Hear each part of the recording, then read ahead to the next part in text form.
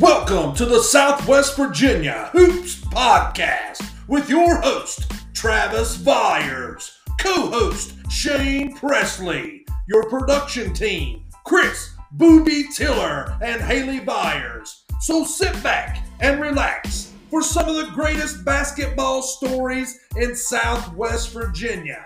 It's the Southwest Virginia Hoops Podcast coming at you now.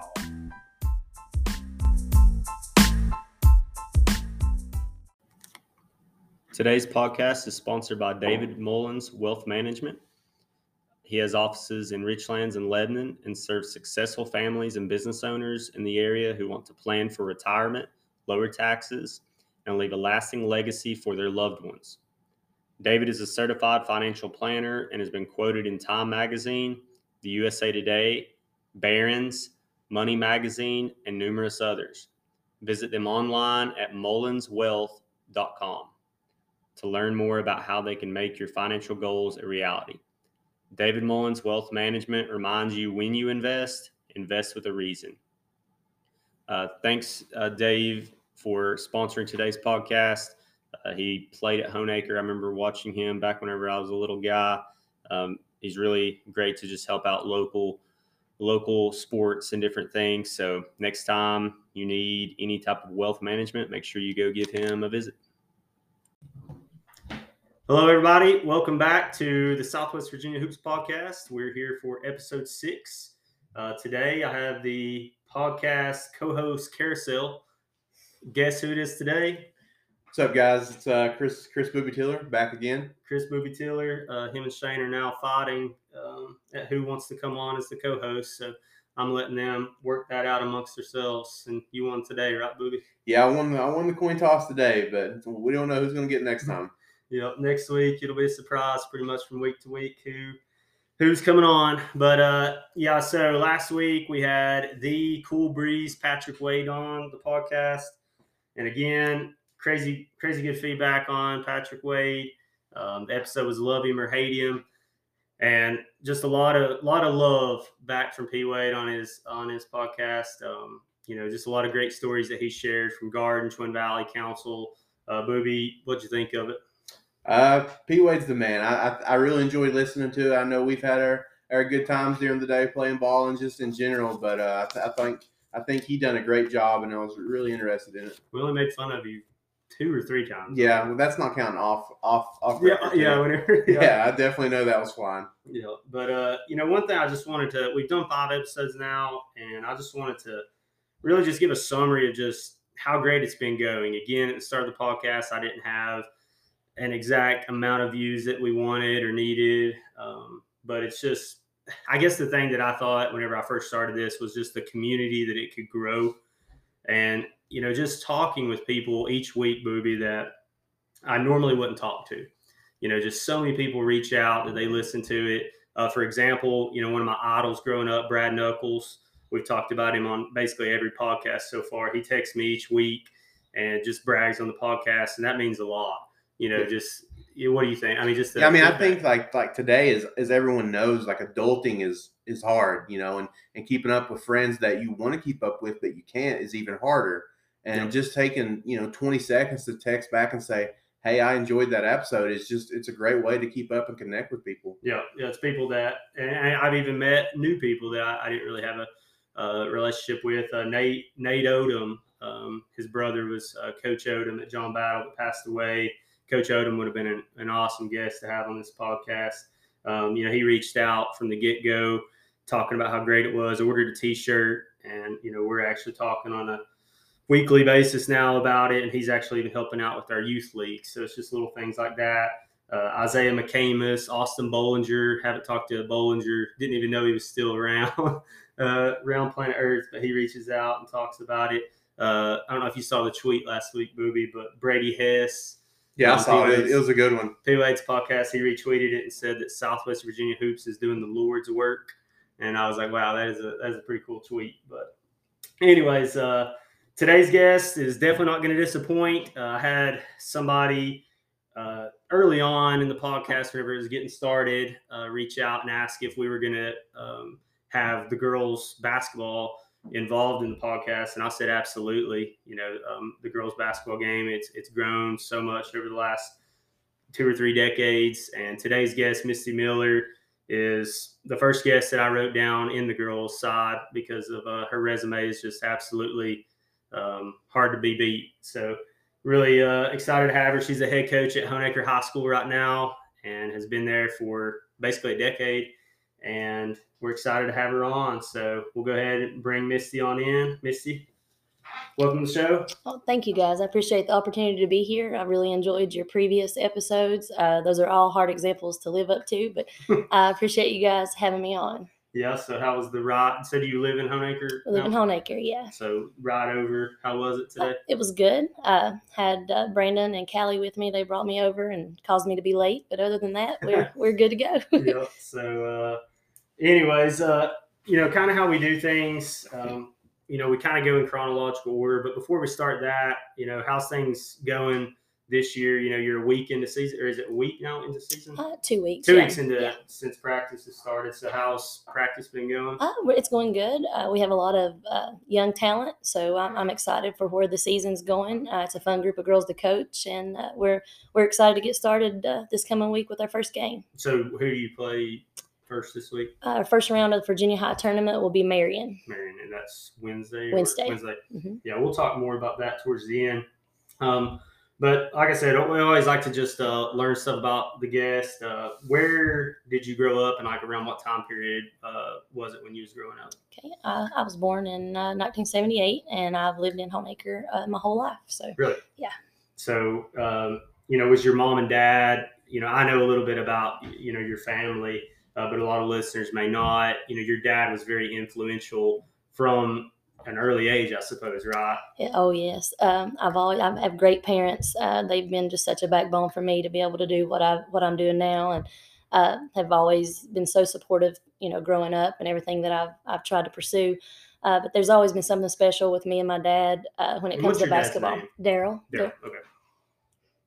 So yeah, we started in 4th grade. So when I started basketball, and it's kind of always been our thing. Dad's always pushed me, and to have him now on the sidelines with me it's a true blessing. Yeah.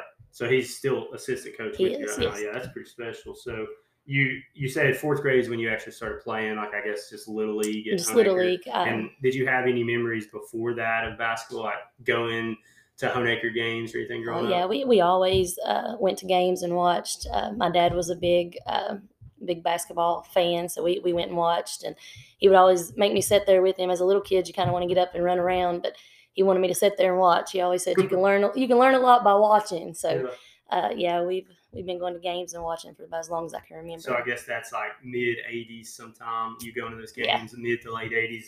So as you go into girls and boys basketball games at that time? I think maybe starting out probably maybe some more boys games as I got on up in between that 4th through 7th grade range. We really started watching the girls' side and paying attention, more so to what I would be getting into as I advanced through elementary and coming into high school. Yeah. Was there any just certain girls or boys that played at Honaker during those days? Like I mentioned, us watching Bragg growing up, me and Bowie. Was there anybody that you just watched that it was your favorite player or something? Yeah, I always enjoyed to watch Jody Wells and Mel Whited. They were the 2 guards at the time, probably around my 6th, 7th grade age, and I always enjoyed watching them. So you said you started playing around 4th grade. Was that just basically like Little League basketball in the county, or Little League there in Honaker? We had at that time, of course, we had Givens and Swords Creek elementary schools were feeder schools to the high school, along with Honaker Elementary. So we had several teams that were involved in the Little League. It was really competitive. So yeah, that was kind of my first start in 4th grade. I don't remember at the time. I don't think we had anything probably earlier than that. That was kind of so it was really basically just in-house youth league. Yes. Yeah. Mm-hmm. And was your dad, was he coaching you in those Little Leagues growing up? He helped. Chris Miller was always my coach through Little League. He took us a lot and played, and Dad helped him. So, yeah. And so at what age did you start? I guess you were saying that you've loved it pretty much from a very young age, but was there ever an age where you just started to say, hey, I really want to work at this, and you actually started spending more time than maybe a normal basketball player would at that age? I think when I first played, I kind of fell in love with it there in the 4th grade, and even at that point, Dad, said, well, if you're going to be good at it, you're going to put a lot of hard work into it. So we kind of, even started then. Oh, and, yeah. Chris Miller was always real involved with us, and it was kind of hard at that time. Kind of odd story, but it's kind of hard to find gym time. So we would actually go to the correctional unit there at the juvenile camp in Blackford. And Really? I remember getting scanned in, and we would walk over to their gym, and that's kind of where we would work out. That's when you know you want to play ball. That's when you know when you want to play ball. Yeah. Did you get to play against inmates in it? No. No, thankfully nothing went that crazy. That would have probably made you better. Maybe, yeah. Play against inmates. That's funny. What, I guess, was it in 8th grade at Honaker then that you started playing JV basketball, or did you all have middle school too? We had middle school. That was kind of, Dad was big on setting goals too. So we kind of had the goal when I got into 7th grade, I wanted to be able to make and play 8th grade. So I made the 8th grade team in 7th grade. Steve McNulty was the coach, and we had a good year. And then my next goal was to make JV my 8th grade year. So we were always kind of working. Steve McNulty was your middle school coach? Yes. And his daughter later on plays for you, right? Well, his granddaughter. That would be Steven's father. Okay.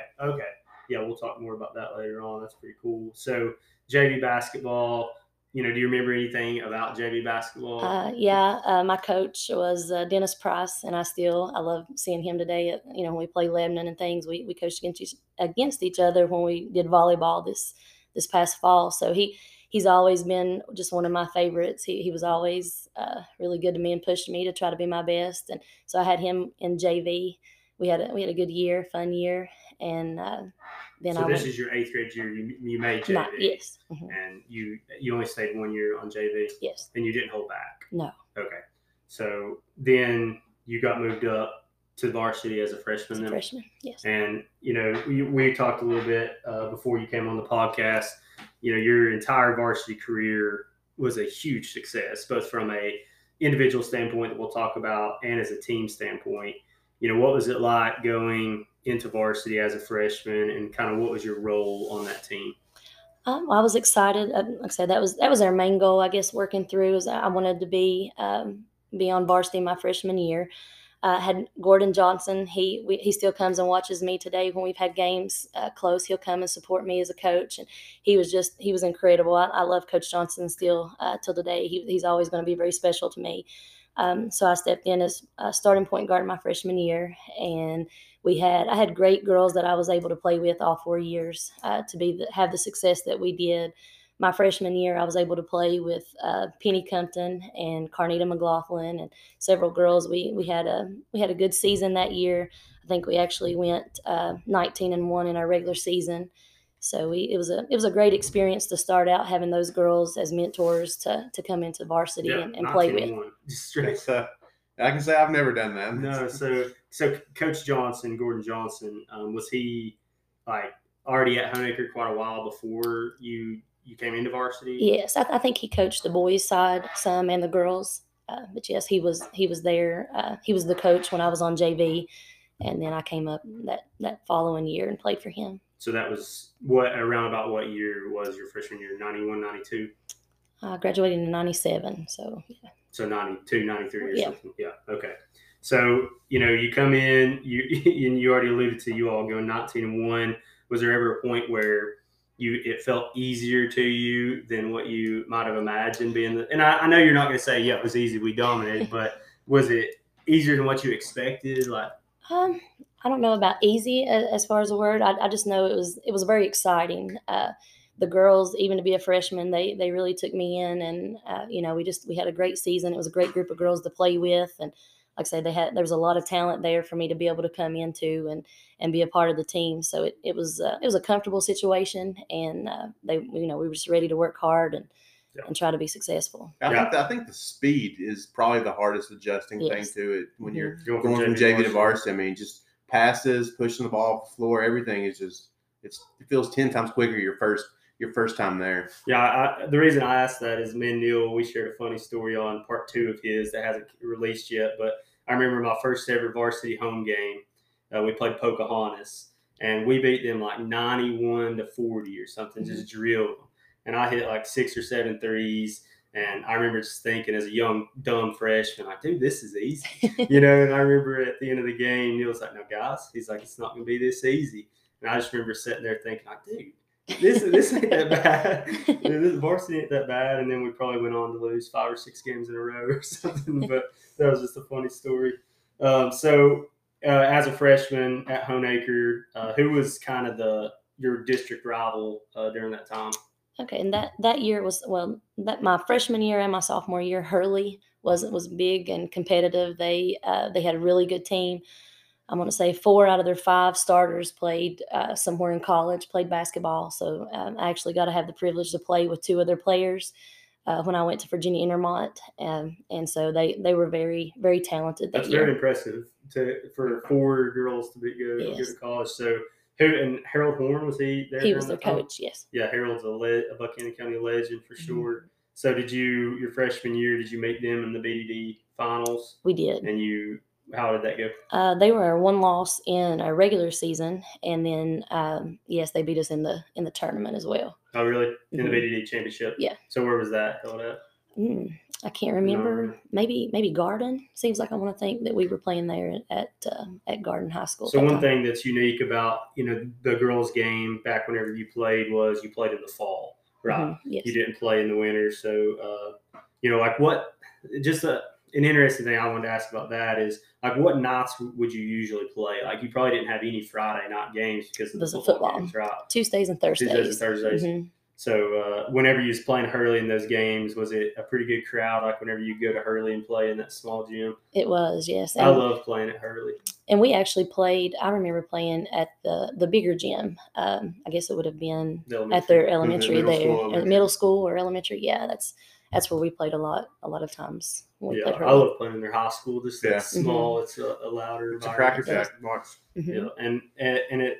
Your freshman year, AP Baldwin was there, right? Because it was built. What year was it built? Like in the 80s or something, probably. Yeah, I'm not but you sure were playing on that, there, but we right? were. Yes, we were playing there on the floor. So just talk about a little bit. You lost to Hurley then your freshman year, and then what was the end result of that year then? End of that year, we lost Penny Compton, which was a big loss for us that year. So we knew we were losing several seniors. Having to get ready. We had some young girls coming up for our sophomore year that would have been freshmen, but a lot of talent. So as soon as we finished the season, we got right back into it, trying to get ready for the upcoming season. Yeah. So you said you were young. So your sophomore year, you were in Honaker standards. Me and Bobby was laughing before you got over here. When Misty says they have a little bit of a down year, it's still a pretty good year, right? Yeah, we did. Like whenever me and Bobby say we had a down year at council, it's a down year. It's a down year. Yeah. So talk a little bit about your sophomore year. Like, what was your finishing result? And our regular season record that year, I think, was 13-7. That was the most losses that we had out of the 4 years that I played there. We did it. We did well. Like I say, we lost in the tournament. We didn't go any further than the regional games. Do you remember who you lost to in the BDD tourney? Hurley. That was Hurley's last big year there before those girls graduated. Did they have any like tournament success in state during those years? Do you remember? I'm not sure how far they were able to progress. I'm not sure. Coach Horn had a lot of success, but I didn't know. Do you think that sophomore year was? I know it was a rough year, but do you think it was a good thing going forward? Do you think that kind of motivated you all? I do. I think our group that year really meshed well. We had good chemistry. There were 3 of us out of that group that ended up scoring over 1,000 points. So there was a lot of talent. And, I had the privilege of playing with Jody Compton and Crystal Goodman and Kristen Jesse. And Carnita McLaughlin was still there with us that year. So there was a lot of talent. So, yeah, I think that was kind of the basis of us stepping into what we could do the next 2 years. Yeah. So, not trying to put you in a bad spot to talk about how successful you were as an individual, but, by your sophomore year at that point, had you already became like a great player in the BDD? Talk about your individual status kind of as a sophomore. Was you just a true point guard or did you score too? I probably averaged around 12 points my sophomore year. We always tried to focus a lot on defense and assists too. That was something Dad wanted me to really push myself to. So probably around 9 assists that year and 8 steals. That really is. So I think I had first team Black Diamond and first team region my sophomore year. So was you all with Coach Johnson? Was you all playing like an up tempo type of and like press and run? Yeah. Yeah, that's kind of what I'd heard about back then. And one thing I've always heard about you, of course I never got to watch you play, but I've heard this word a lot. Feisty.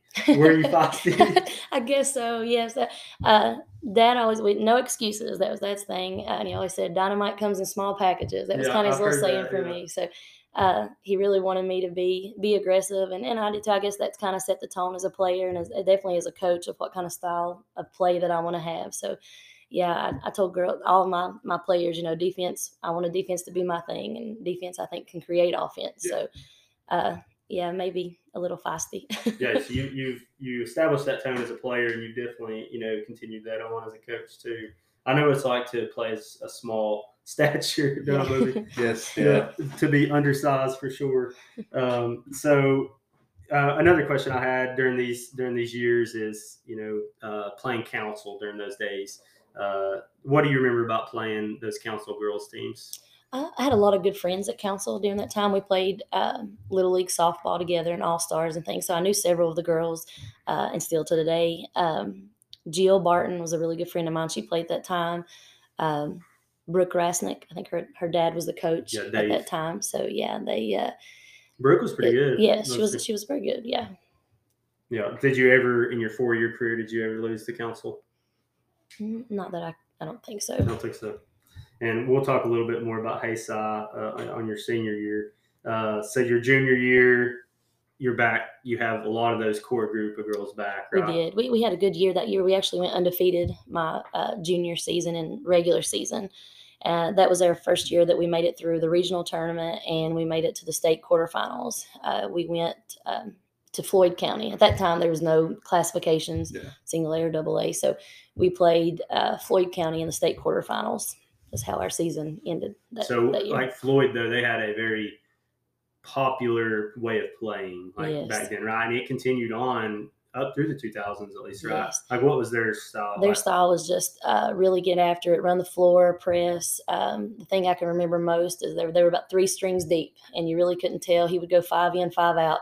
And for the first 15 people that hit the floor, you really couldn't tell any difference from the third string to the first string. I mean, it was kind of an eye opener for us, I guess. But that loss, we took a bad loss, but I really think that's what really drove us for our senior year to be able to come back and beat them. My senior year I feel like was a good team accomplishment. So something that in my basketball career, something that I always just loved, probably my favorite part of playing was summer camps. Mm-hmm. Like, what do you remember about summer camps growing up? Like any certain places you went, or funny stories, or just anything out there? No, we did summer camps, mainly local. I don't remember going any on overnight. I did a lot of individual camps overnight that we went to. I was invited to go to the Radford, probably, I guess, more of on a funny note, or I guess immature at that time. After my junior year, I was invited to go play at the recruiting camp that they were recruiting. And so I go up there to stay, and mom and dad go. And then when I get there and we start, I'm like, I don't know if I want to do this, Dad. And so I caused them to have to stay up there. And so Dad would just drive me back and forth every day to the camp, but kind of gave me a different look of just being in Honaker the whole time and from small town. It's a different outlook when you go out. When you're out on your own. I guess that was my first look of what college would be like, and having to step out. So at that point, you were going into your senior year. That was your ultimate goal, was to play college. And so your junior year into senior year, you were trying to be exposed a little bit. Yeah. And that's what because Neil graduated around the same time as you. Me and Neil laughed and talked. You didn't have huddle. No. And you didn't have, you couldn't just click one button and it go out to, millions of to the world. So, was there anything else you were trying to do besides what you just said, just going to exposure camps? Yeah, so we did a lot of blue chip camps and 5-star camps. We hit both of those, and just some individual. I was always, UVA was not a goal that I could go play at, but as far as just a team that I admired, they had a point guard, Dawn Staley at the time. She was just kind of role model that I wanted to be like as a point guard. So I went to their camp just for a position camp and UT, some places just to get to go to those camps. Really? Yes. Did you get to meet Pat Summer? I did. Really? Yeah. Mm-hmm. That's awesome. Do you have that picture by chance? I do, yeah. You didn't try to dig that one okay. up for me? That's a cool one. So your senior year, you had, again, a lot of individual success. Talk just a little bit about your senior year. Like at that point, what were you, like the change in your game? Were you having to score more by your senior year? Or were you still pretty much just scoring? Yeah, facilitating and scoring when you had to score. Yeah, I guess probably my junior year I averaged around 19 points a game, and then my senior year went down to 18. So somewhere around that was my junior and senior year.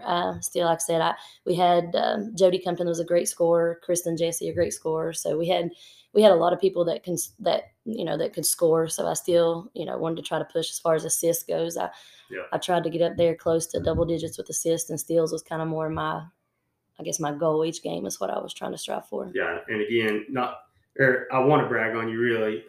I've just heard so many people just say you were just the ultimate teammate and just the ultimate person that you would want leading the team. Just like and what you're talking about is just awesome because you didn't just focus on just how many points you could rack up, but you did it the right way. Yeah, you value your job as a point guard. Yes. Facilitate, get the ball set up, get your team in the right spot, and just get everything to where it should be. You were the leader. Yeah, that's the part of the game I guess I enjoyed the most was I guess team camaraderie and wanting everybody to feel involved. And I guess I probably didn't look at it that way as a player, but now as a coach, I know you definitely look at it and think that's the things that make, I guess, a team flow a lot better. Yeah, if you could go back after you've coached for 10 years and do and change stuff, it's crazy how much you can do. And it really makes you realize when you're coaching young kids why they don't understand that because they haven't been out in the real world that's like so we have. True. Yeah. So your senior year, again, you all had a lot of team success. One big part of this podcast that I started it is, again, the rivalry with Haysi. Like, we've talked about it on the podcast in a lot of episodes with Council's rivalries with Haysi. But Honaker and Haysi, two Tigers, has had some ultimate rivalries in boys basketball, football, baseball, softball, and girls basketball was no different, right? Back in the 90s. That's true. So, probably one of my favorite places to play was there at Sand Lake. It was just such an atmosphere there that that's a packed out gym, small gym. Yeah. So talk a little bit. Your senior year, was that your biggest, opponent that you played your senior year was Haysi? Yes, and I guess even teammates that I had, when we get together and get to see each other, that's kind of the game that we always go back to is how, we beat Haysi throughout the season and regular season. And how many times did you play them? 2 times there in regular season. And you beat them tournament, at Sand Lake and at home. Yes. And then did you beat them in the tournament? And then turn around and the time when it matters most, they get the big one. Did you all play them in region? No, I don't think we met up again. I don't remember. No, that's been a long time ago. Yeah, but I don't. Okay. I don't remember exactly. I know that we beat them up until that point, and then, like I say, they got it when it counted. Who was the Stanley twins? Is that correct? Yes. Okay, so the real Chris Tiller, not this Chris Tiller, is married to Michelle, I think now. But so they were twins, and were they both like the same type of player? Yes, they were good players. Yeah, but I have a lot of respect for a lot of their players. I still see them today when we see their kids that are playing for some of the teams, Ridgeview, and sometimes we run into them. Mel was their guard. Jessica Lane, I got to play with her in college. She was on that team. There was an Oakwin. She transferred in from Grundy that year into Haysi, and she really made them a stronger team too, gave another really strong guard. So they were 5 solid basketball players. Yeah, they were pretty stacked, it seems. They were. So, into the state tournament, you ended up getting a rematch with Floyd County again your senior year. We did. We lost bad our junior year. And like I said, I think that's what really fueled us to try to work hard to get back to that point our senior year. And that matchup was, came out a little different. We came out on top and was able to advance to the state semis where we met up again with Haysi. So did you have to go to Floyd? We went to Floyd both years, yes. I bet that felt awesome, getting just a little payback. It did. They were still playing the same way. You all just was able to build a little more experience. And a little bit of that time, Yeah, that's awesome. So, I was reading an article the David Fuzz Bostic sent me an article about you a week or so ago, and I was reading the article about you all meeting Haysi in the state semifinals. That was something that I did not even know. What was that like, playing Haysi 30 minutes away from Honaker in a state semifinal game? It's, I guess, good and bad. They knew us well. We knew them well. It's hard to beat. Both teams could say, it's hard to beat a good team multiple times throughout the season. So we had a big crowd, being close to home. We played at Virginia High. So with being there, both teams brought a really good crowd. So the atmosphere was great. We just wish we could have had a little different outcome. So Coach Compton was coaching at Haysi during that time, right? Mm-hmm. Ron. Yeah. I would aggravate him when I became a coach about how it torments me still to the day, but they beat us on that game. We were ahead probably third quarter. We were up double digits. I want to say 14 or 17. I can't really remember. In the second half? In third quarter. So Well, tides can change quick. Did they do anything different, or shots not fall? What happened? Yeah, they went on a run. It was like we just couldn't match it. We went flat. So Haysi during those years, at least on the boys' side, they played a lot of 1-2-2 zone, and they also jacked threes. Did the girls? They shot a lot of threes. Really? Yes, they jacking them too. They shot well. Jessica and Mel, they all shot really well. You always knew if Haysi was off that you had a great chance to beat them, but if they were stroking threes, it was tough to beat them. So your senior year, it's over. And obviously, all these guests that we have on, you obviously love the game or you wouldn't be on the podcast. It's probably devastating, to go out and lose your last game. But your accomplishments that you had at Honaker are, tough to be beat. I mean, just some of the stuff that you did, like what was your final point total that you scored? 1,500, maybe 1,514, somewhere around there. Yeah, that's impressive. Especially to do that from, like we talked about, from a standpoint where you were the point guard and, playing the way you did and still being able to, accumulate that many points. And were you BDD Player of the Year? Yeah, I was BDD Player of the Year. I think my junior and senior year, Region Player of the Year, and then my senior year, I got State Player of the Year. So you were State Player of the Year. That is awesome. Yeah, that's really impressive. So, after your senior year, all those accomplishments that you had, and we talked about it earlier, your plan was to go play college basketball, and talk a little bit about that process and how that ended up. Yes, that was, I said, to start, we always try to set goals and work hard for those goals. And that was definitely one. I wanted to be able to play basketball. I wanted to be able to help my family, pay for me to go to school. And I knew that was a good way to do that. So we looked at Radford and Virginia Intermont, King, Bluefield, some different places, and ended up going to Virginia Intermont where everything was paid for. And it probably wouldn't have been my first school of choice, but it ended up being such a blessing because the girls I played with are still, I'm really close to some of those today, and we were able to be successful there, and I would not trade those moments that we had with that team. So who was the head coach at VI during that time? We actually had several different coaches while I was there. Coach Phillips was the coach that recruited me my freshman year. He was there, and then Coach Chin was there my sophomore year. And then we had Coach Conley. She came in. I want to say she played maybe at Emory. She was an excellent coach. She's probably been one of my most inspirational as far as a coach that I would, really want to pattern my coaching style and things after. She really inspired me a lot as a coach. So like you said, you had a lot of success as a team at VI.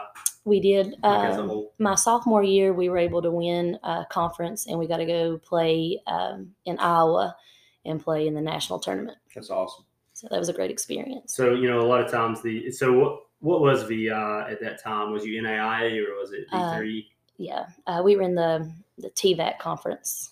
Okay. So did you ever get to go play anywhere? Like you said, you went to Iowa, but did you ever play like a D2 school? We played Liberty. Okay. We played Liberty. That was a great experience. That's kind of eye opener for you to let you know Liberty. the different different levels. Speed. It's once again just like JV and varsity. It's such a difference. You have, as a young kid, you have great expectations. Aspirations, I guess, of being able to play big, and you watch all those people that as role models that you want to be like, and then when you actually see what that level's like, it puts things in perspective. Yeah, it's hard to imagine when you're a kid. You're like, man, I'm going to go play in the NBA. It won't be that hard. And you work at your game just like you did. Booby did a couple days worth of his game, right? Yeah, I was there a time or two. You were there a time or two, but and then like you said, just the level that you can't even obtain, even if you put as much time as you can into it. Yeah, I think out of all this time, I think your dad, it's a big shout out to him as like having someone there with you every day, and you're talking about like setting goals. Like, I mean, as a player, you couldn't ask for a better person to have there with you. No, it's there was on the ride home. Sometimes as a teenager, I would have thought a little different because, like I say, he would always want to point out he'd tell me what I did good, but he would always point out, hey, this is where you're messing up. But you look back now as an adult, and I treasure those times. I do. Those were he would go out. He was big in saying that you need to be in shape before season ever started. So we did a lot of work before season ever started. And so that would have been in the summer. Yeah, we would run Cannery Hill, and he would time me, and then when we'd run, he'd make me run a mile at the top, or not make me, but he would encourage me to do endurance too, and try to push me. He would run in the straight patches and walk across and meet me at the next straight patch. So he tried his best to really get in there and help push me. So you said Cannery Hill, is that the one, the back way up to the back way up to the school? Yeah. Yes, the dreaded Cannery Hill. Yeah, I ran many a sprint up that hill. Yeah, Booby, you would have definitely been walking that. Yeah, I'd have been taking a golf cart or something up that hill. Yeah, could you imagine your dad pushing you basketball out there? No. It would have been a bad day. Yeah, but so whenever you were at VI, did you have it from the get-go that you wanted to go into teaching and coaching? I did. I knew I wanted to coach. Honestly, that was probably my biggest push to go into education. Yep. I knew I loved basketball. It just felt like it had been my life for so long. That's just kind of where I wanted to go. Know that you wanted to coach, or is it just always kind of there? I think it just always, especially my senior year, I guess, when I really started thinking about what I want to go into, that that kind of led me into the education realm. So what you end up graduating from VI, and what was your first teaching job then? Did you have to student teach and all that stuff? I did. I did my student teaching at Honaker. I had Graber Barton. He was just an awesome guy. Very inspirational as a teacher and a coach. He just him and his wife Pam both have just been very precious to me. And so I did my student teaching actually with both of them. You have to split it up and do so much high school, so much elementary. I did PE. Yes. So I did my student teaching there, and then my first job I did part-time. I did PE and special education. Then the following year I had a permanent job at Lebanon High School in special education. So what was it like going, Honaker and Lebanon has had healthy rivalries at times and sometimes even unhealthy rivalries during that time, right? Like in your playing days and stuff, did you all have a big rivalry with Lebanon? We did. We beat Lebanon when I was in school. But yeah, it's always with the county rivalry. It's always there. Brandon and I both actually got our first job at Lebanon, and a lot of people kind of gave us a hard time, from Honaker, just in a joking manner. But they were really good to us. We had Tony Doty was the principal there, and the school was really good to us. We both taught and coached there. Brandon was there for 3 years. So Brandon was there at the time you were there. Yes. And at that time, was you and Brandon already together? Yes, we were already married. Oh, really? At that time, yeah. And did you have kids at that time? Or? No, my second year at Lebanon, I got pregnant with with Auden. That's when I got out of coaching at that point. Yep. So Brandon for the listeners out there, Brandon Miller is your husband, and he's also teaching and coaching different things at Honaker too. Yeah, he did. He's not coaching now. He's actually teaching, and he has a bus route that he's doing too. So he's doubling up with both of those. So he's the way to go. Yeah, most definitely. Money wise, most definitely. Yeah. Brandon's a good one. He helps me, but other than that, he's not. You got him on the payroll, don't you? Yeah. So at Lebanon, did you coach anything that year? I did. 2 years, you said. I had JV volleyball and JV basketball. So that was your first ever head basketball coaching experience. Then was JV. I had my first year with part-time. I had 8th grade basketball at Honaker. Okay. And then, JV at Lebanon. So what was that like, coaching JV at Lebanon? Because my most precious memories, which I know this wasn't your alma mater, but was coaching JV basketball. I just love that age group. And, was that kind of a cool experience or what? It was. It'll be a year that I always remember. I was pregnant at the time, and I had a great group of girls. They were so special, and parents, they all just treated me so good that year. And we had a good year, fun year.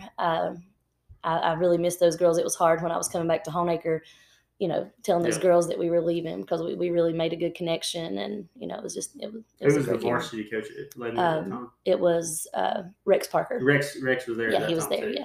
Yeah, so he's been there for a long time. Mm-hmm. I think he was there when I was playing. Yeah, that's cool. So what was it like then? Kind of describe the process of how you made the decision or how it came about for you to be able to go back to Honaker.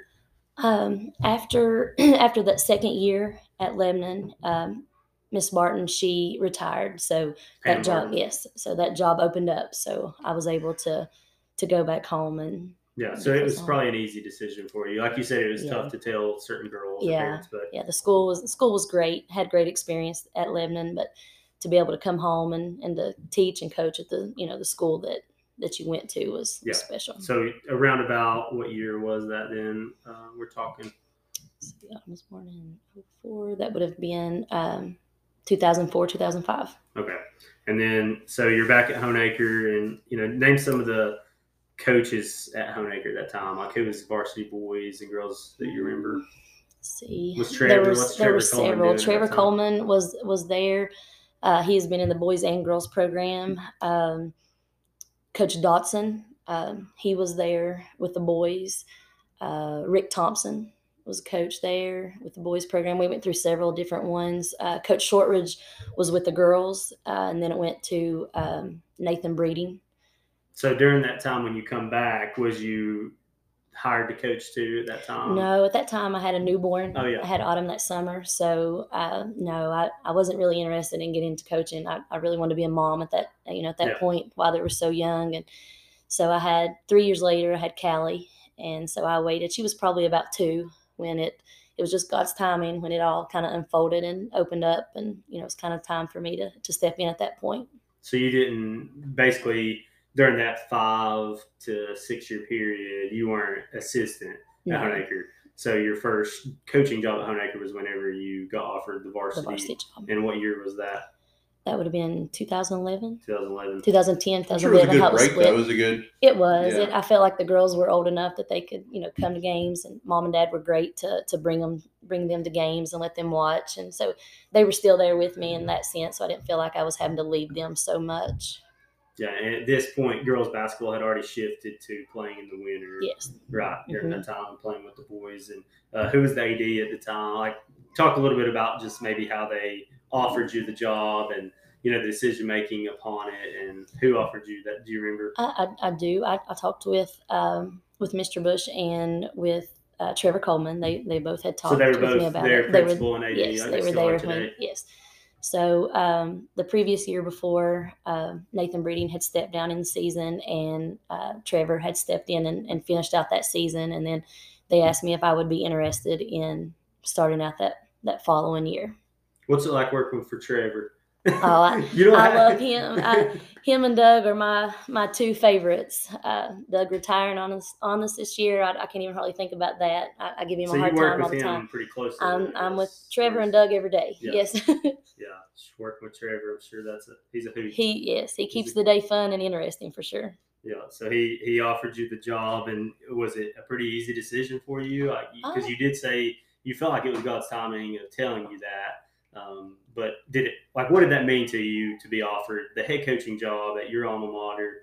I mean, just talk a little bit about it. It was good. I was honored that they would offer that to me and consider me for that spot. And I did a lot of praying. Me and Brandon both. I wanted to make sure that it was the right time with the girls, and that God wanted me to be there. And that's kind of been my prayer the whole time. God, I want to do this and let you shine through me. And when you tell me I'm finished and it's time for me to step out, then that's when I want to get out of the way. So I felt like it was the right time, and we stepped in. There was a lot of girls had graduated the year before. That was when Rachel Artrup and Nicole Roman and a lot of really good basketball players had graduated. So it was definitely a rebuilding first couple of years, but it was, we just wanted to set a tradition of working hard and making the girls program something that they could be proud of, and I could be proud of. That was kind of. I think you've done a great job with that. So one thing I want to hit on that is Rachel Archer. She was a great player at Honaker, and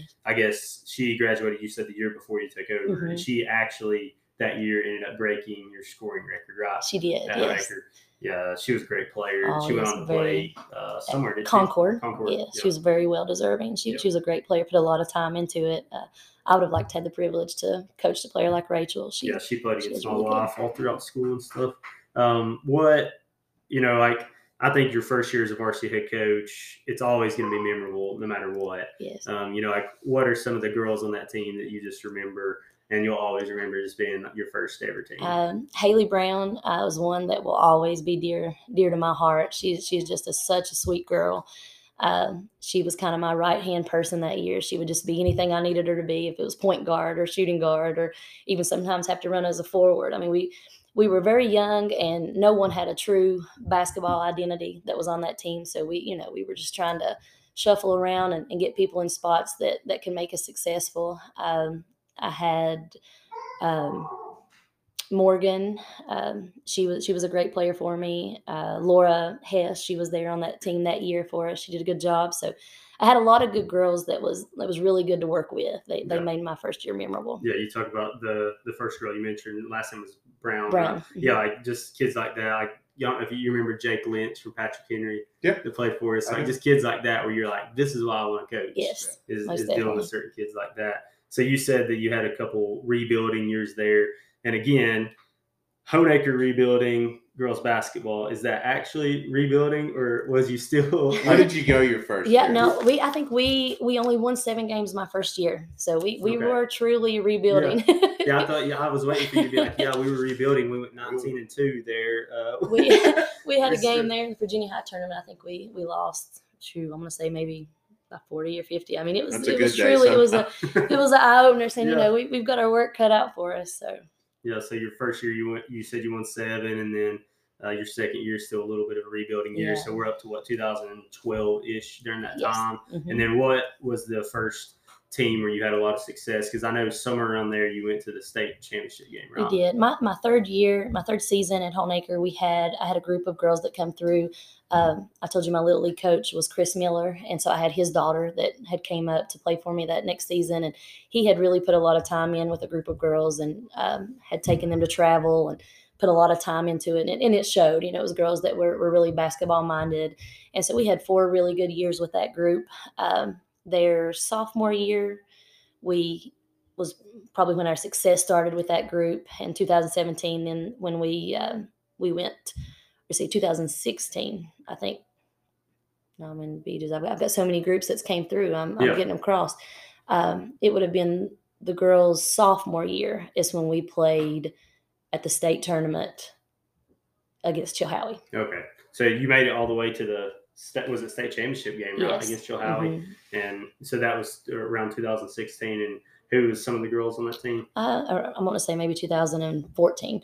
On that team, that's the group that came through that had traveled. I had Madison Miller, Caitlin Shelton, Megan Ray, Lakin Robinette, Tara Deal. She was a freshman that year. Yeah. She was originally from Council. Right? She was at Council, and I think maybe it went to Lebanon and then came to Honaker. Yeah, so I just remembered that was a very good team. It was. We had a lot of good talent that year. How was that game? We actually played. It was kind of, I told the girls, we went into the regional championship. I told them it was kind of like David and Goliath. They had the Sabo girl. She was really tall. They had a good team. They had some size, good size overall. And, she was really tall. We hit that game in regionals. The girls played so well. We beat Chilhowie in the regional championship and then lost to them in the state. So that was your first region championship game as a coach, mm-hmm. and you won that against Chilhowie, mm-hmm. and then lost to them. Where was that game at?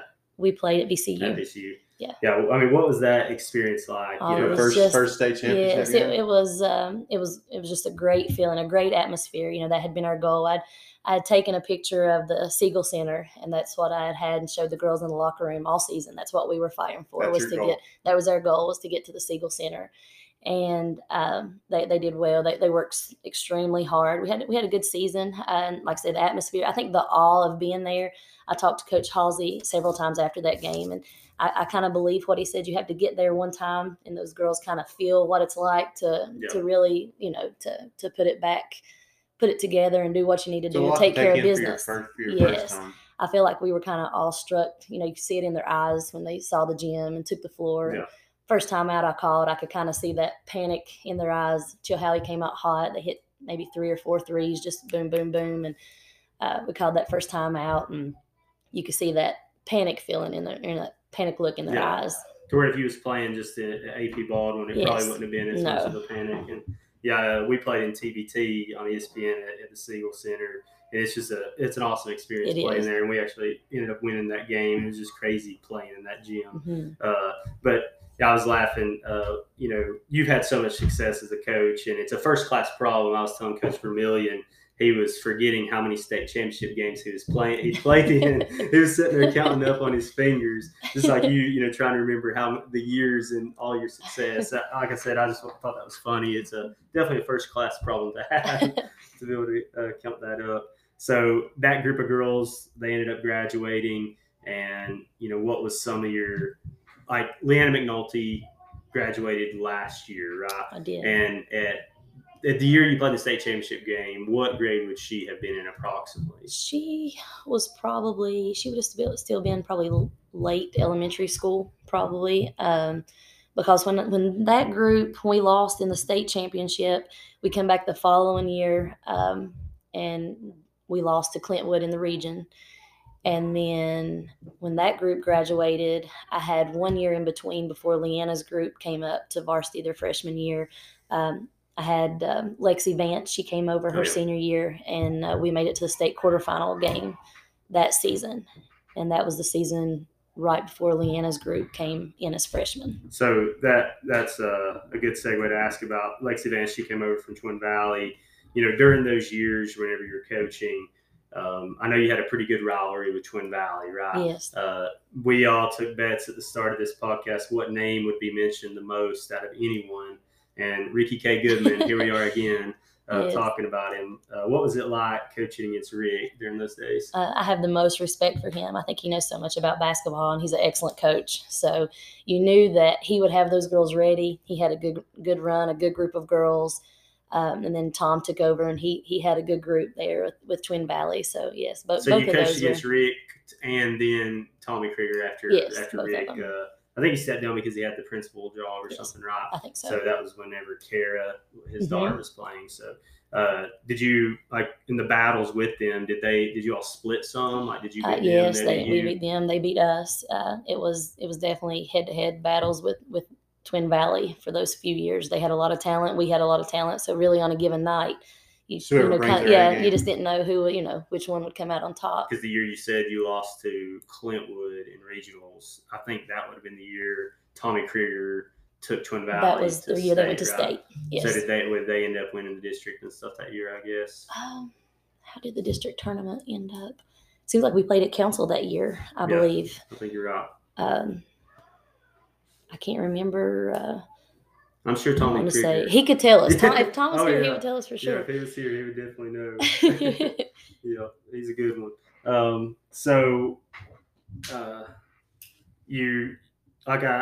With Coach Vermillion, I asked him the question, Mac McClung, whenever he was young, did you ever at a certain point, the reason I asked about Leanna McNulty, was there a certain point where you was already noticing yes. At what point? She said, oh, yeah.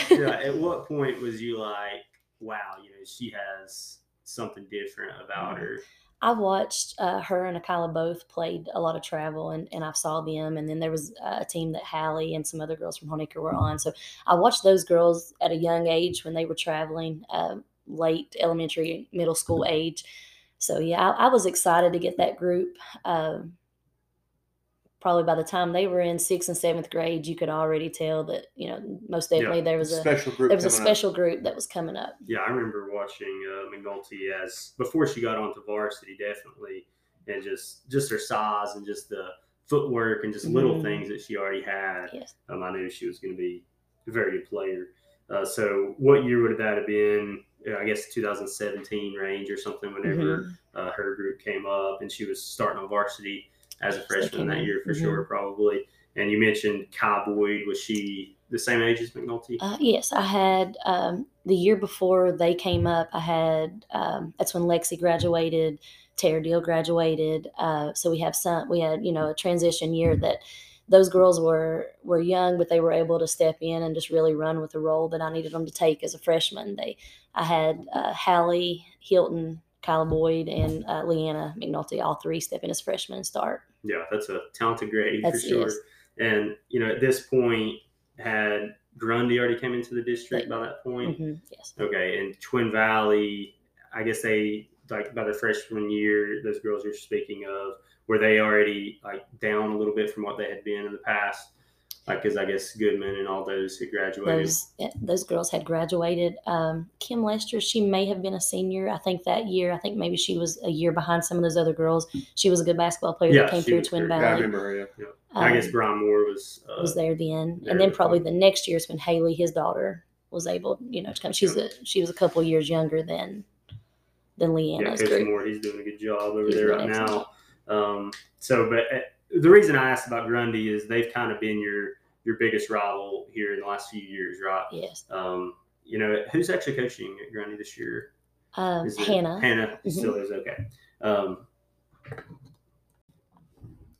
So that group of girls, McNulty and them, their freshman year, what was their success like right out of the gate?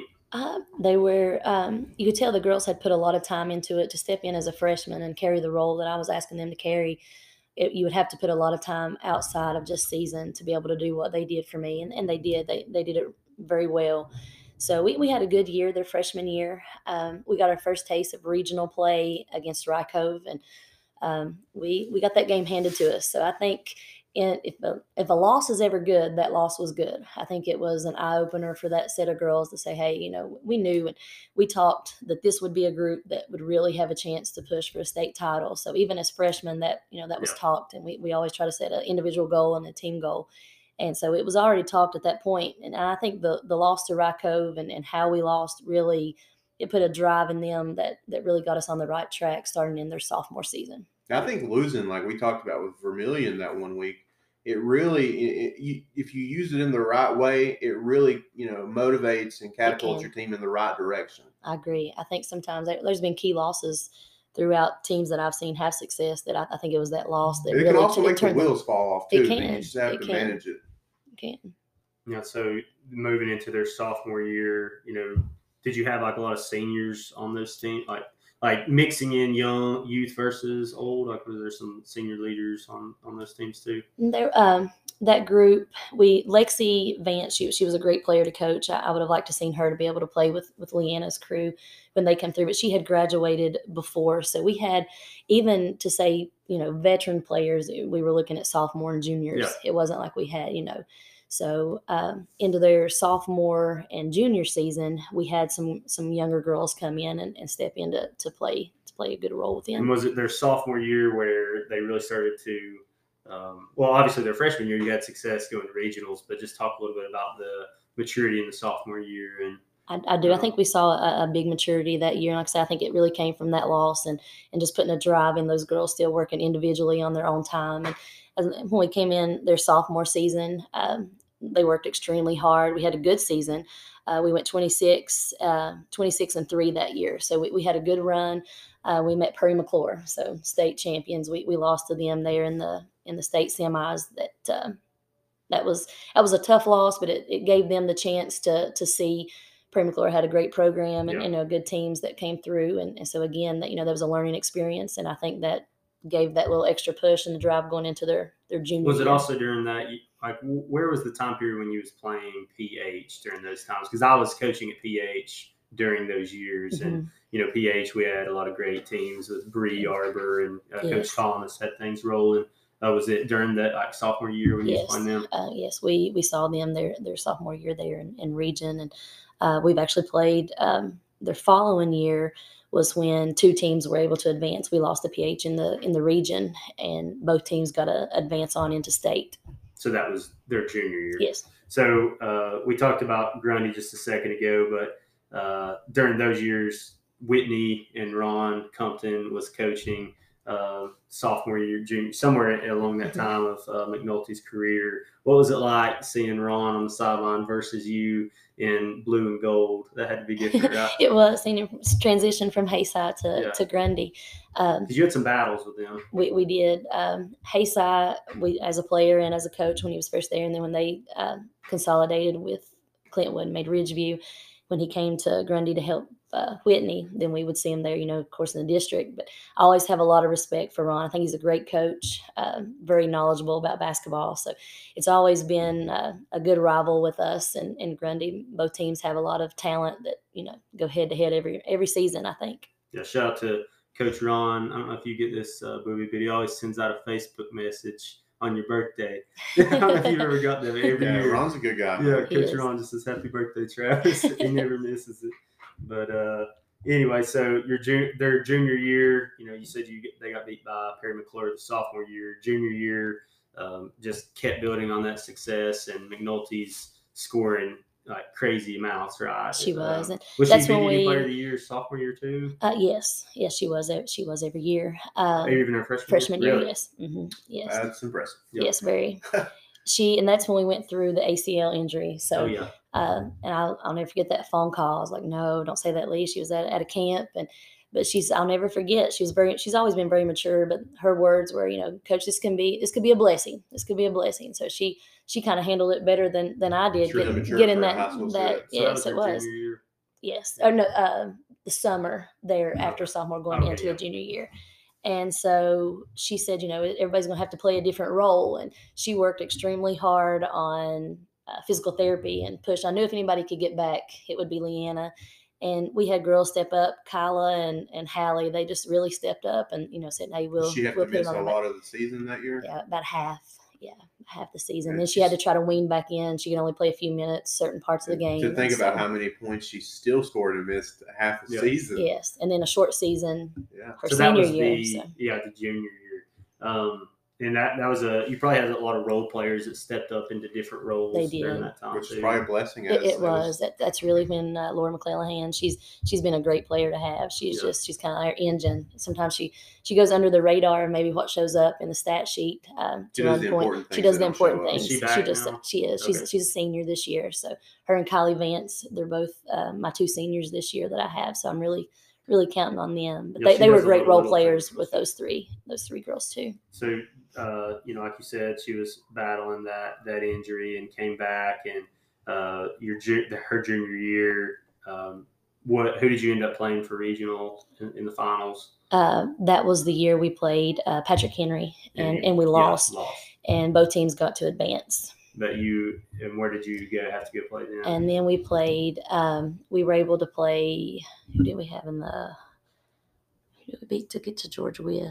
George Wythe was state semis. The state semis. And you mentioned state quarters. Those are state quarters, and then PH in the semis. Oh, so you played PH in the state semis? Yes. So that's a tough murderer's row of going to George Wythe, coached by Coach Campbell. Yes. You're saying that George Wythe game was the best game that you've ever seen on play, right? Yes, that was, to go back and watch that game on film. I think Coach Campbell probably agreed. Both teams, we had so much speed and talent on both teams. It was just, I'm going to say that's probably one of the best games that the group that I had just graduate last year that I've seen them put together and play. It was a great atmosphere. We had a great crowd come up. George Wythe had a good crowd, so the environment was good. Atmosphere was good. The girls played extremely hard.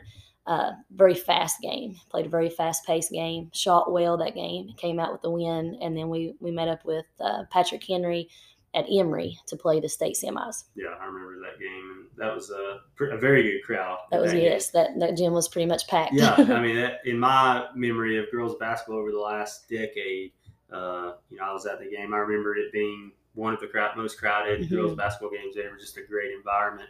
And you all ended up pulling that game out, right? Yes, it was a low-scoring game. How Both teams close was that game? At the end, it was pretty close. It was really close. Yeah, it was a close game. Laura McClellan pulled. That was one of the moments she really stepped in, pulled a big rebound for us there at a critical moment at the end of the game that it could have been different. But she pulled that rebound and they fouled her.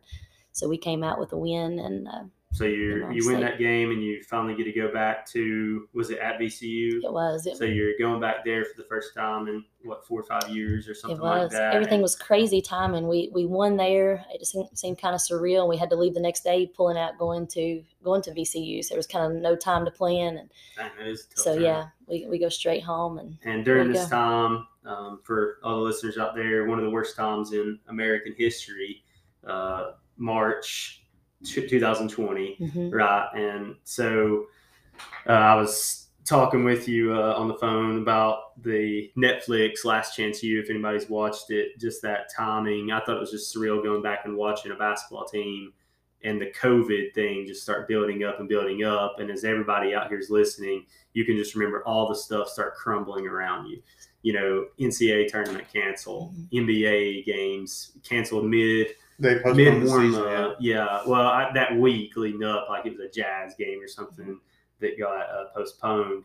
Like and you may not remember this, maybe putting you on the spot here, but what day did you go up? Like I know you said it was one day after that game, but my questioning really is what's going on in the COVID craziness during that time? Like, did you have a thought that maybe you might not get to play that game? We heard about it, and there was probably a lot of talk when we were there in Richmond, more so than the time leading up. Like I say, we had that win at against PH, and we go home and we get ready and get on we had a charter bus that we got on that next morning, and we go to Richmond.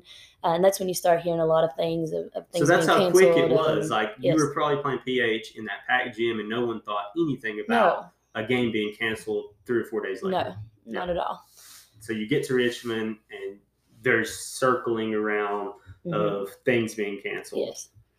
So we go up that day, and we're practicing in the gym. We stop halfway in practice, and then we go up and get settled, and we take the girls out that night, and we take them to VCU, just let them see the gym, and then we go out for the evening and come back, get everybody in the bed, ready to go that next day for the state championship. And that's when you kind of hear a lot of things being canceled. And we go to the gym that morning, and while we watched Gate City girls win their state game, and they're making announcements during timeouts and things of how the next day's games were canceled, that they would not be played. So that's kind of when the next day's games was canceled. And that's kind of when we started thinking, oh no, are they going to, and we even asked the people that were in the gym, is everything still good for today? And it was, yes, everything's still on pace. We're ready to play today. So. And you were playing Surrey County. Yes. For the state championship game. We watched them walk in. The girls are all excited with Gate City winning. They're like, that can be us in just a couple of hours. And, they're excited, and we leave the gym. So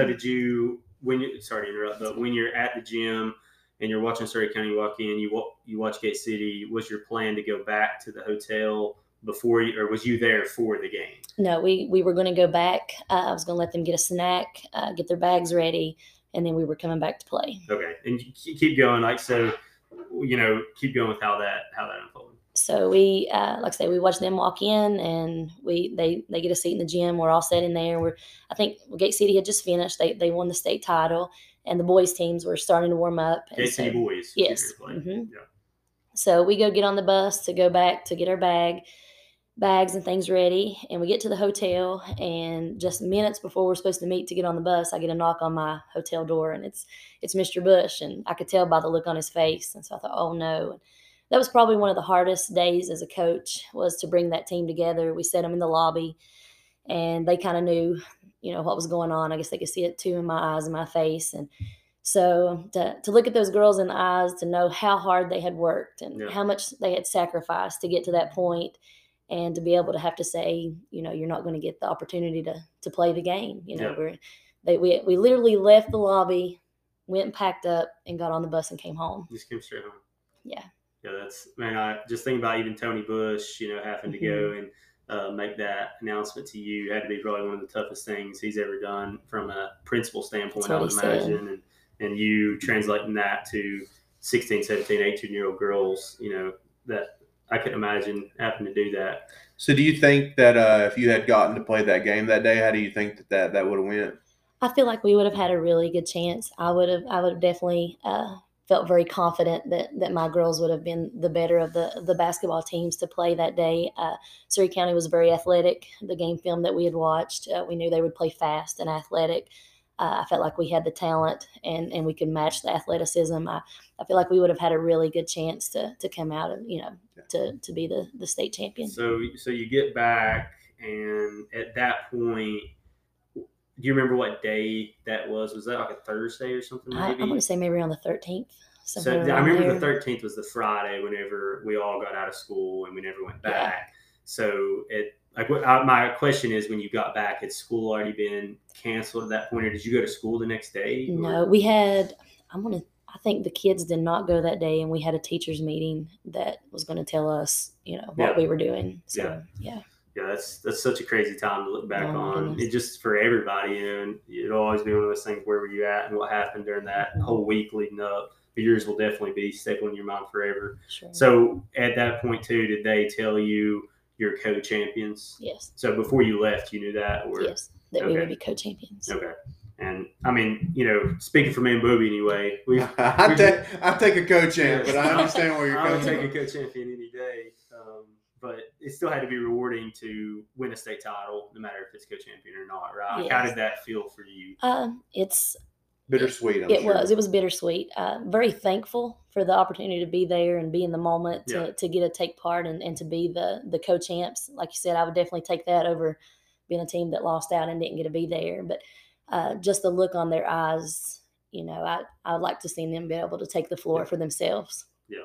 So, but that had to motivate, all those. Because did you have all the girls back the next year? Yes. Really? Did you have any seniors on that team? No. That works. I mean, that worked out well. Yeah. I mean, so you have that whole group back, and probably had to be one of the least off seasons of all time, right? I mean, you didn't get to do much at all. We did not. And then the VHSL, fought trying to decide what was best to do last year, and they ended up coming up with a 14 game schedule or something that started in the games in January, wasn't it, or something? So talking about McNulty, she got shortened season with injury her junior year, and then her senior year got a shortened season due to COVID.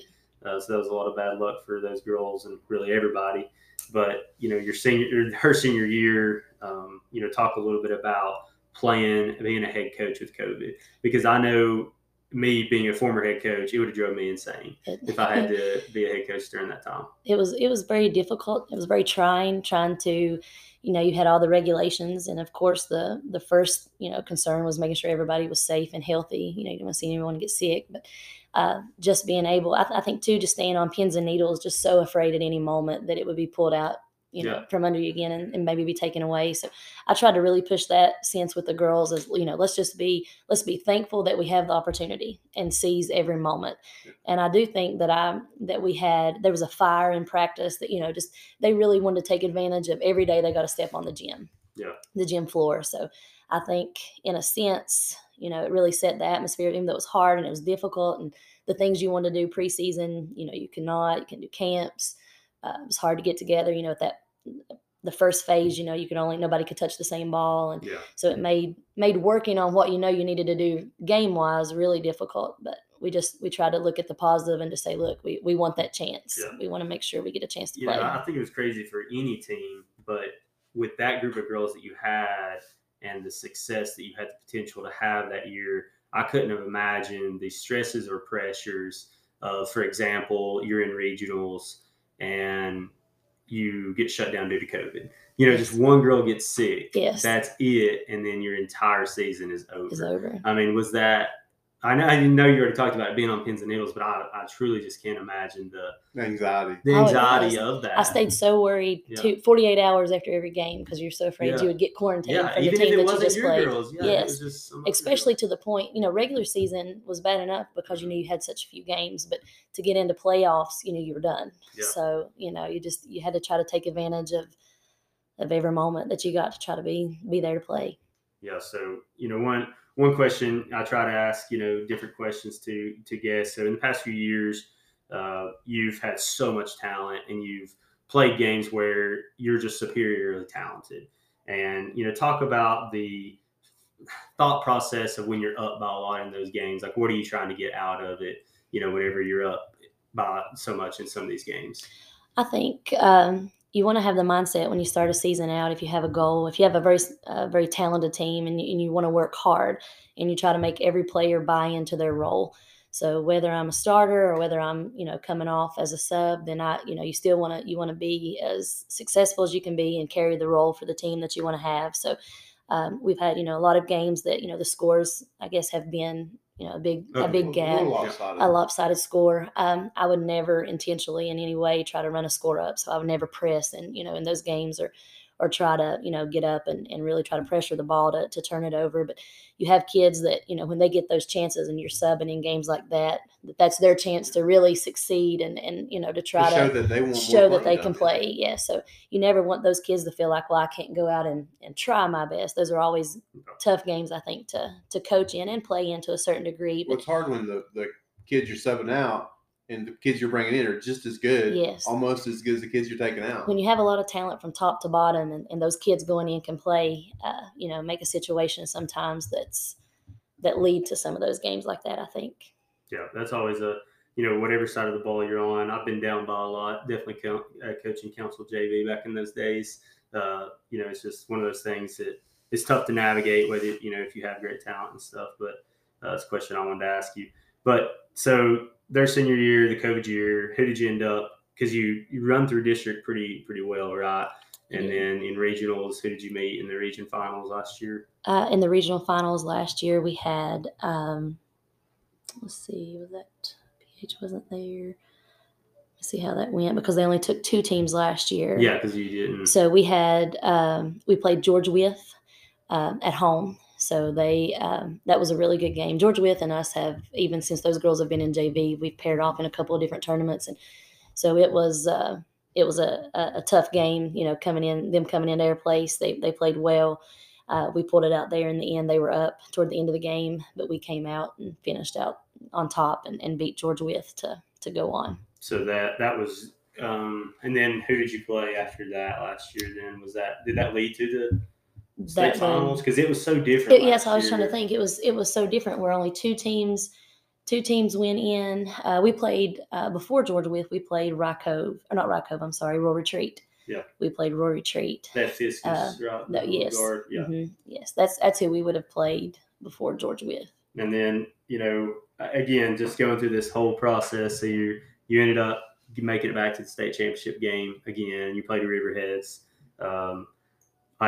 Was there any teams during that time that was getting quarantined that you knew of up at that point? Up to that point in the tournament, I can't remember any team that didn't get to advance due to any kind of quarantine problems. I'm sure everybody was being pretty careful. Everybody, oh yes. Yeah, I dared the girls. I was like, do not go anywhere. You go to school, you go home, don't go anywhere else. So that just has to be a surreal experience. You're playing in a state final again. Did you play it last year at the Siegel Center, or was it was at home. It was actually at Honaker. That's right, because they did it. That was definitely a good experience to get a win. I wish the crowd could have been different. I feel the community's always been so supportive, and they follow the girls. Only 25 guests, even for the state championship. We had 2 tickets per girl. But didn't Riverheads? Didn't they have some fans too that was allowed to come? They did. Okay, both teams had. I think we had 50 total. 50 instead of 25, like it normally was. I'm sure AP was bumping that day. Bumping for 50 people, right? Yeah. So what was that like?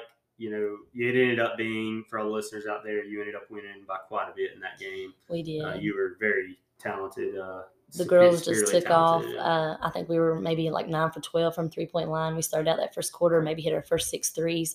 Kai and Hallie, they were on. They shot extremely well that day. And so buzzer goes off, and you're a state champion. Officially the state, not a co-champ. Yeah, what is that feeling like? It was a surreal experience. I've always told my players, God have blessed me, and I had some individual accomplishments, but I would trade a state player of the year anytime for a banner on the wall. That's what I told them. What they've accomplished would be something, would be there. You got both. But they, just the look on their faces, it was surreal. I was so proud of the team that we had. All 9 girls, they played extremely well all season, and to take the circumstances that were put before them and to do with what they had to deal with, I was really really proud of what they accomplished, and Yep. it'll be something a memory that we'll all cherish. Yeah, I think that's something with today's kids that have dealt with this COVID pandemic in high school. Like, could you imagine, losing an entire sports season movie due to COVID? Like for those baseball players that 1 year, softball players, spring sports. I think they've really built a lot of character things dealing with some of this stuff at a young age, because it's been tough enough as an adult. Yeah. But I think it's definitely been able to build their, character traits in those regards of how to deal with adversity and stuff like that. So McNulty, we've talked about her a lot. She ended up like setting the Honaker scoring record? Oh yeah, she beat Rachel, and then actually at the end of the Royal Retreat game, we let her go back in right at the end. It was one of those moments. We knew she was 2 points away. Well, I didn't know until they caught it at the table. She was 2 points away from having the all-time school record. Yeah. And so it's one of them situations, what do I do? But you would hate for that to be the last game, maybe be quarantined for some reason or something happens. So it's she goes something to take into account. Yes. So she goes back in at the end, and she gets it there at the end of that game. And she was state player of the year, probably. Yes, state player of the year. She had they did not do state this year. They only did like the Coaches Association. Oh. They didn't do the VHSL all state due to the COVID. Yeah. Yes. So she's off now to where's she at Pikeville. UPike, and you graduated from that last year's team. You graduated quite a few, Boyd, and then Hilton graduated too. And how many starters do you have back? Two starters back, and then you have some kids that was on that team last year too that will be that'll be able back to step in. Yes. Yeah, so my little cousin Julia Barton, have to throw her name out here. She's on your JV team this year, right? She's a player that we're definitely excited to have. She's such a hustler. She's definitely she's her and another player as well. Probably looking at coming up with me. By the end, she's a great little asset to have in our program. Yeah, and what's it like dealing with Shane Barton?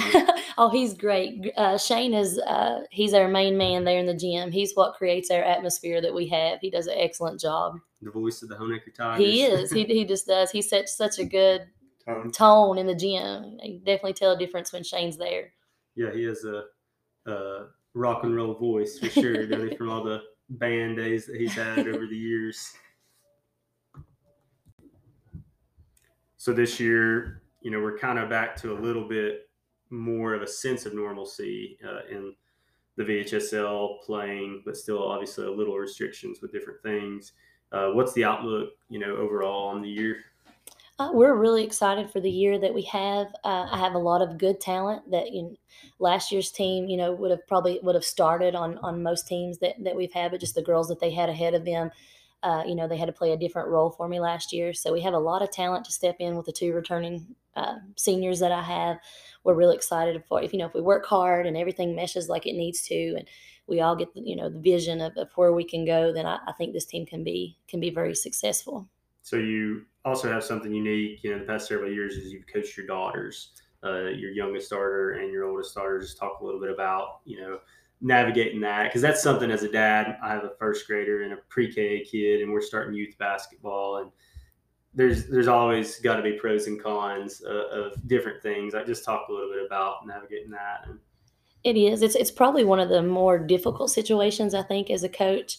I've had both of mine tell me that I talk to them more stern, or I'll say things to them that I don't say to anybody else on the team. And then that's probably true. You try to set a precedence that, you expect the most from them. It was very special to have. I had Autumn, my oldest. She's a senior this year. She's not playing this year. Volleyball is her favorite sport. But to have her the 2 years that we had the state championship, and to have her and my dad on there together, that'll be always special. Autumn hit a 3 there toward the end of the game last year with Riverhead. So to have see her face with that, and for us to win, it was something as a mommy moment, I guess you would say, that will be special. My younger daughter, basketball has always been the sport that she's put the most time into and work hard with. So I'm excited to see what she'll accomplish.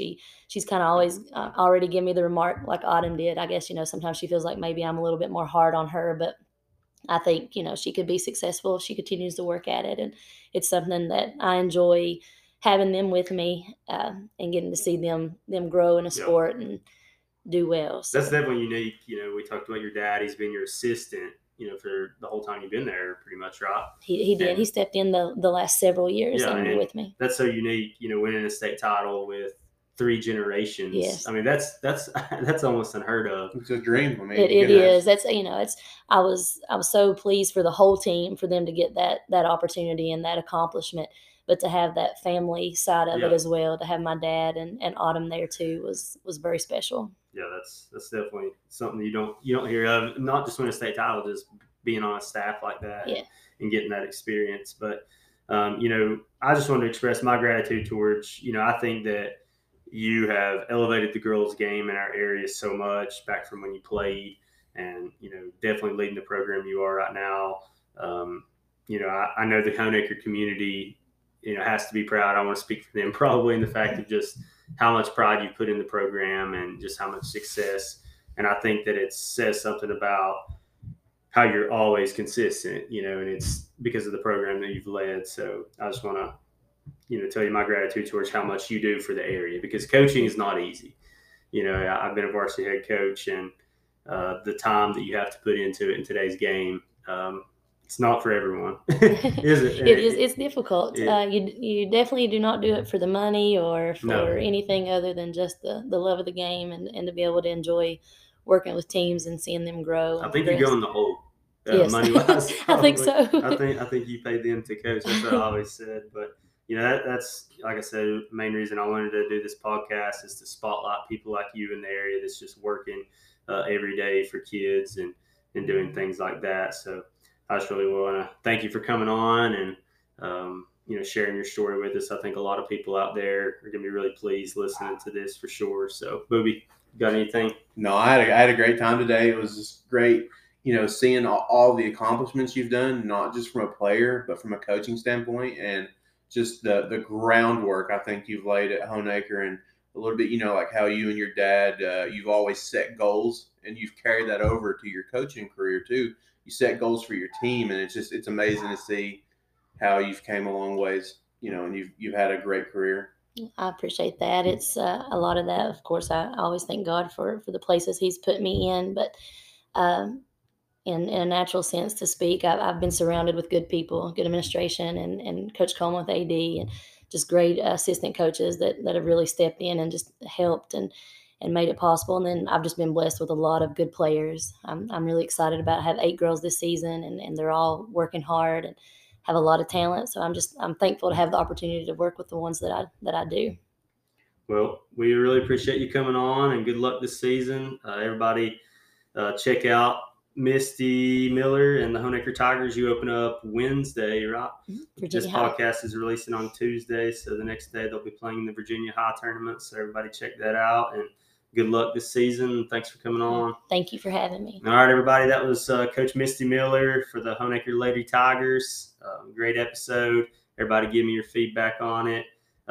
Be looking out in the next 10 to 14 days for episode number 7. You won't want to miss episode 7.